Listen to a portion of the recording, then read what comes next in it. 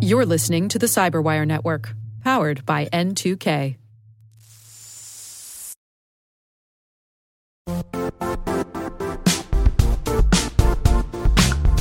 And now, a word from our sponsor, Zscaler, the leader in cloud security.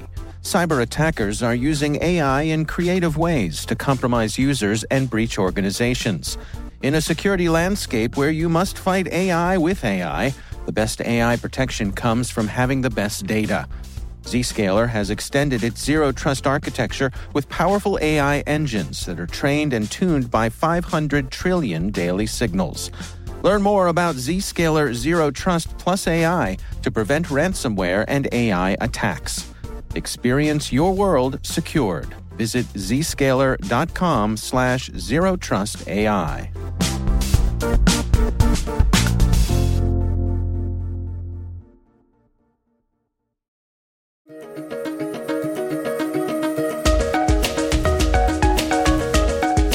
Hello, everyone, and welcome to the CyberWire's Research Saturday. I'm Dave Bittner, and this is our weekly conversation with researchers and analysts, tracking down the threats and vulnerabilities, solving some of the hard problems of protecting ourselves in a rapidly evolving cyberspace. Thanks for joining us.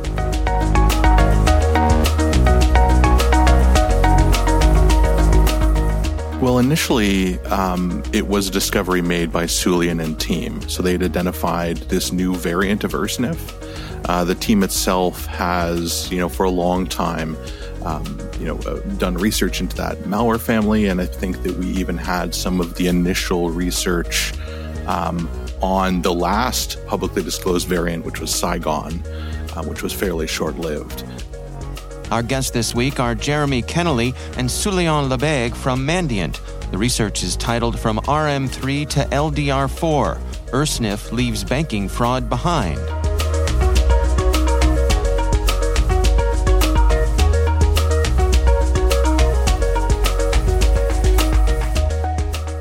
In June 2022, we catch a new campaign wave. That's Sulian Lebesgue. With a classic pattern that it's a classic big mail where the content was some human resource recruitment from a company called Michael Page. And Michael Page, for those who are unaware, it was also the same kind of pattern used by RM3 banking malware.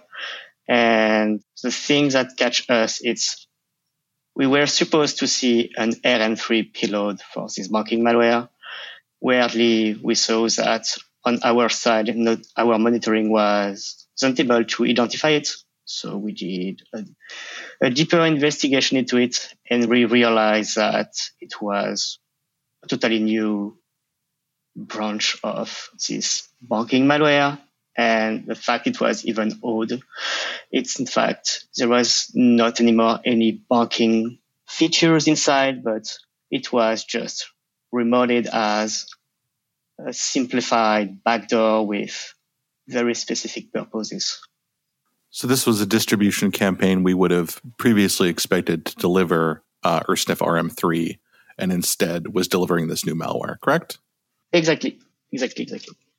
Can you give us a little bit of the background here? I mean, ursnif itself has been around for quite a while, yes? Exactly. So basically, ursnif, if you want to do some archaeology stuff, it started in 2006. And over the time, with a lot of upside down, a lot of things happened around in the 2010s. Years, some stuff goes a bit weird because the code was split into two big parts. So we call ursnif V2 or GOSI V2. And this side was going into a very specific position. And on the same side, a fork called ISFB arrived into the market in 2012, 2013. And this branch is currently the only alive branch from ursnif. And it seems that this specific branch was working into a very unique marketing model. It's like every person that wanted to get part of the code have to pay, it seems, the developing team kind of royalties to have their own specified fork. So all the Ursnif variants that you are seeing since 2013 that have a very specific name means it's unique gang behind that have all the royalties behind. So if you are hearing, for example, ISFB Trimbot, ISFB AAP, or ISFB RM2, and now RM3 and Loader 4 are just basically a very unique gang behind that paid for having their unique piece of code just for them. Well, let's dig into this discovery here of LDR4. Can we walk through how someone would find themselves victim of this and then what happens next? I can give a brief beginning to this, and then Sully and you can kind of pick it up if I drop anything. In theory, there's many vectors by which someone could become victim to the malware. The malware itself is transparent to the delivery vector. However, what we ourselves have seen, and historically what we've seen with other variants of malware used in a similar fashion, is that generally the initial access vector is going to be via email, which is what we saw in this case as well. The one thing that's different as far as the outcome is that, following the trend that we've seen across many different malware families previously used for, credential theft or as banking Trojans, is that a lot of that functionality has been stripped out. So it's more clear in this case that the users of this malware have shifted to a model where they're likely looking to obtain access to networks rather than specifically looking to harvest credentials or generate fraudulent banking transactions on victim hosts. Well, let's walk through the actual behavior here. I mean, someone finds themselves infected with this. What's going on their system, and what is it capable of doing? So basically, when you are infected, it's the first thing is doing the malware is to do some requests that are hard-coded into the payload itself. The requests are just basically some fingerprinting, checking if it's from a corporate network or no. And so it's a basic system info request. And thanks to this, the malware will push it into the C2 servers, and then the ground behind can do just a simple triage to classify the bot as interesting and garbage, I would say like this. So the garbage one will be resold into credential harvesting stuff, and the good one will be set for reselling the machine for lateral attacks for some ransomware gang. So they will give the bots, they will give the machine to some red team affiliates ransomware gang, and then starting to do some, the classic stuff for getting access step by step to the whole architecture of the whole network of the victim machine, if it's on a corporate network, then trying to do some credential harvesting or trying to steal all kind of juicy information, and when it's done, pushing the ransomware payload. This is how it's going right now. I think it's also important to note that as soon as, effectively the way this is working is it's opening a door up to the attackers who sort of operate Loader 4 itself. So they have a panel that will allow them to sort of make decisions about how they want to treat that access. And so everything that happens after Loader 4, although, we've certainly seen many consistent trends across the tools and malware and general behavior of the attackers that are engaging in post-exploitation, data theft and ransomware operations, it is human-driven at that point. So it's difficult to speak with too much detail about what exactly will happen once they've decided that access is worth monetizing. But, it will follow a larger trend of these kind of, ransomware intrusions, which do, again, follow a similar arc but will be completely dependent to the particular operator.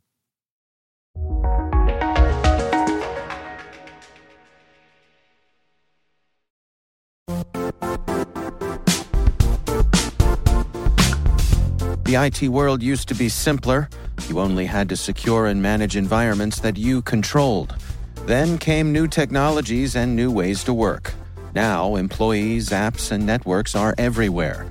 This means poor visibility, security gaps, and added risk. That's why Cloudflare created the first-ever connectivity cloud. Visit cloudflare.com to protect your business everywhere you do business.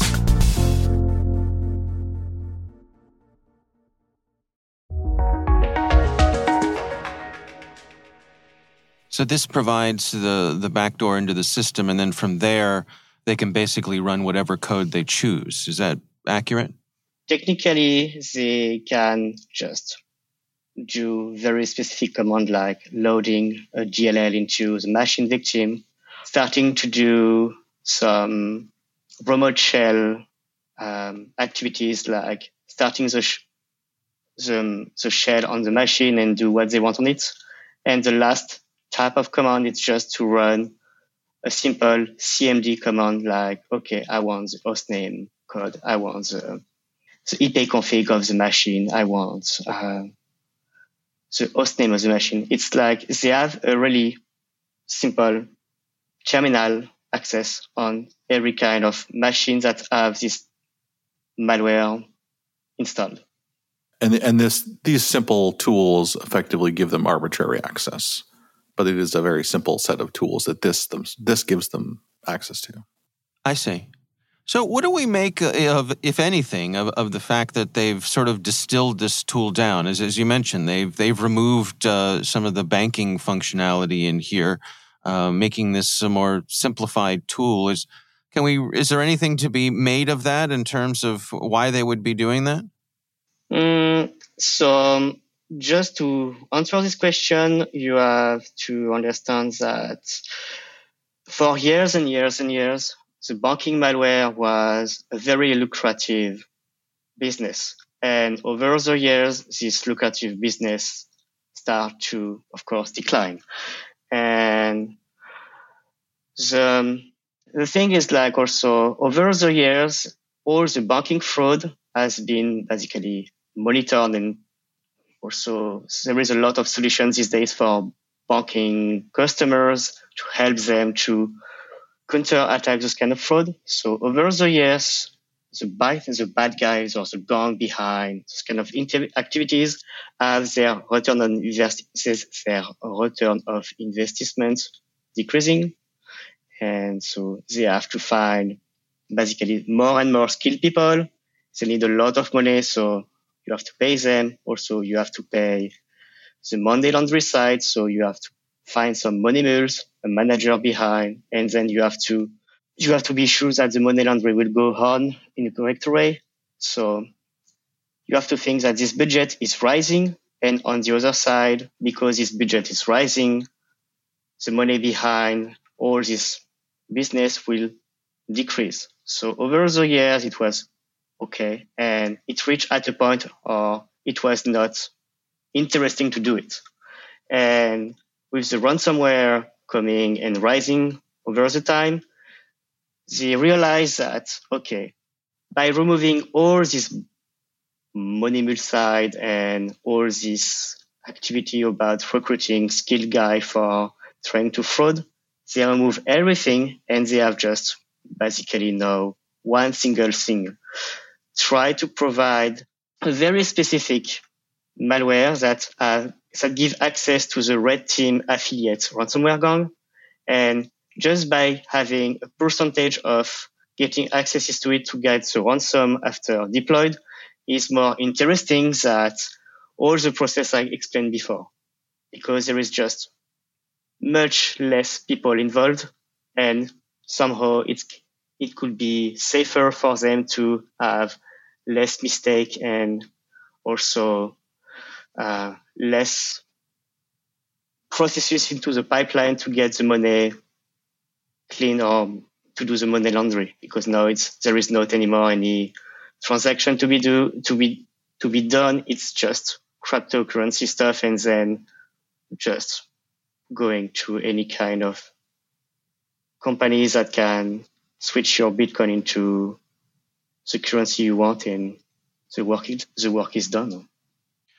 I'm curious, so in terms of organizations protecting themselves against this, what are your recommendations? What are some of the best ways to prevent falling victim here? I think from a high level, it hasn't really changed the model overall. This is most notable because it's an evolution of a historically very important, fairly prevalent banking malware, which just in itself is following a larger trend.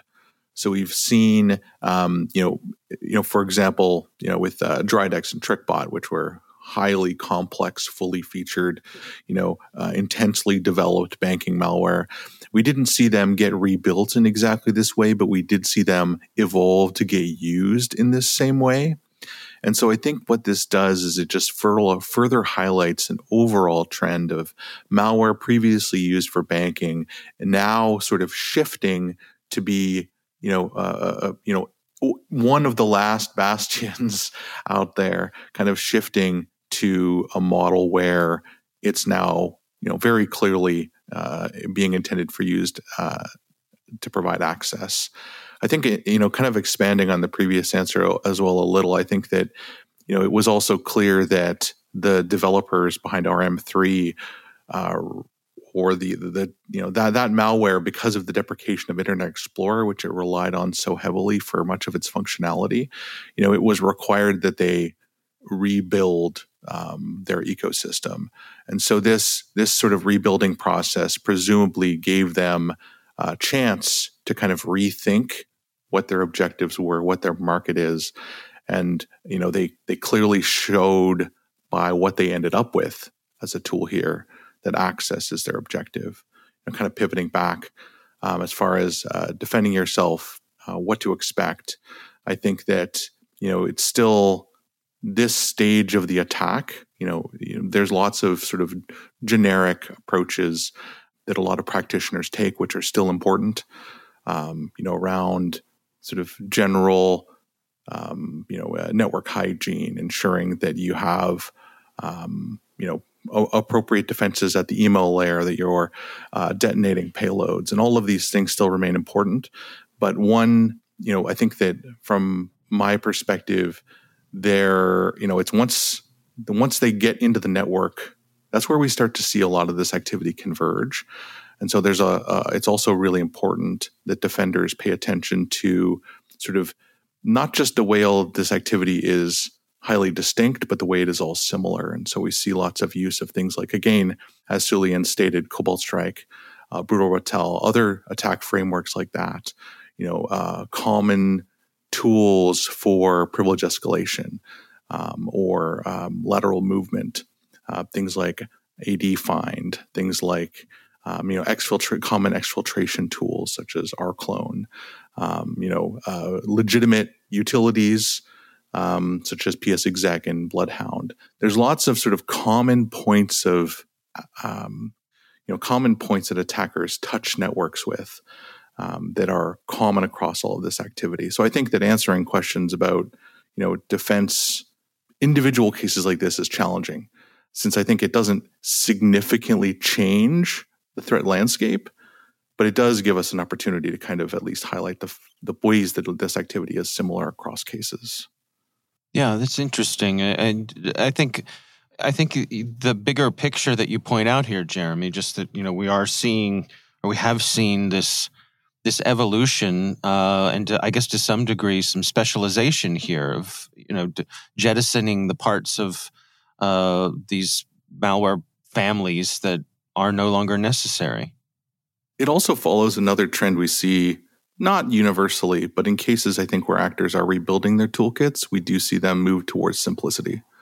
So, that's a trend that has actually existed for quite a long time, right? I think even if you look at earlier banking Trojans, including RM3 itself, that sort of had a modular plug-in-based architecture where much of the functionality of the malware was loaded post-exploitation or post-execution. I think that that was sort of one of the early attempts at, simplification. And I think we see that further here, right? We see a change towards, okay, well, maybe we're not looking for a big piece of malware that can do anything. We're looking to obtain access. And so we will focus on the functionality that allows us to meet that objective. And I think we saw something also fairly similar with the evolution from, again, this is a different group of cyber criminals, but the shift from using TrickBot to Bazaar Loader. And then furthermore, a subset of those actors are now using, I think, what's publicly called Bumblebee, or we track as Shell Sting, where we again see a further shift of, sort of from large, complex malware families down to smaller, more purpose-built loaders to enable network access when that is the sort of the core objective.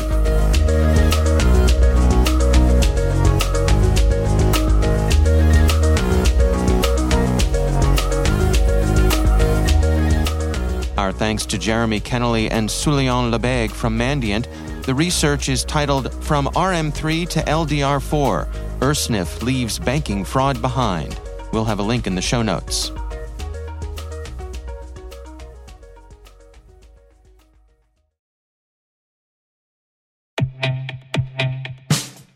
And now, a message from Cyberbit. Mastering cybersecurity is like mastering a sport. You build muscle memory through rigorous practice, then you train as a team to foster cohesion while operating under pressure. Like athletes, cybersecurity professionals thrive on hands-on simulation. But traditional courses, certifications, and open-source labs won't build you a winning team. You need Cyberbit. Cyberbit offers a hyper-realistic simulation environment for your SOC, IR, and C-suite to refine your skills, all using the market-leading SIMs, EDRs, firewalls, and WAFs they use every day. Cyberbit is offering CyberWire listeners a free live-fire exercise. Sign up your team now at cyberbit.com/cyberwire.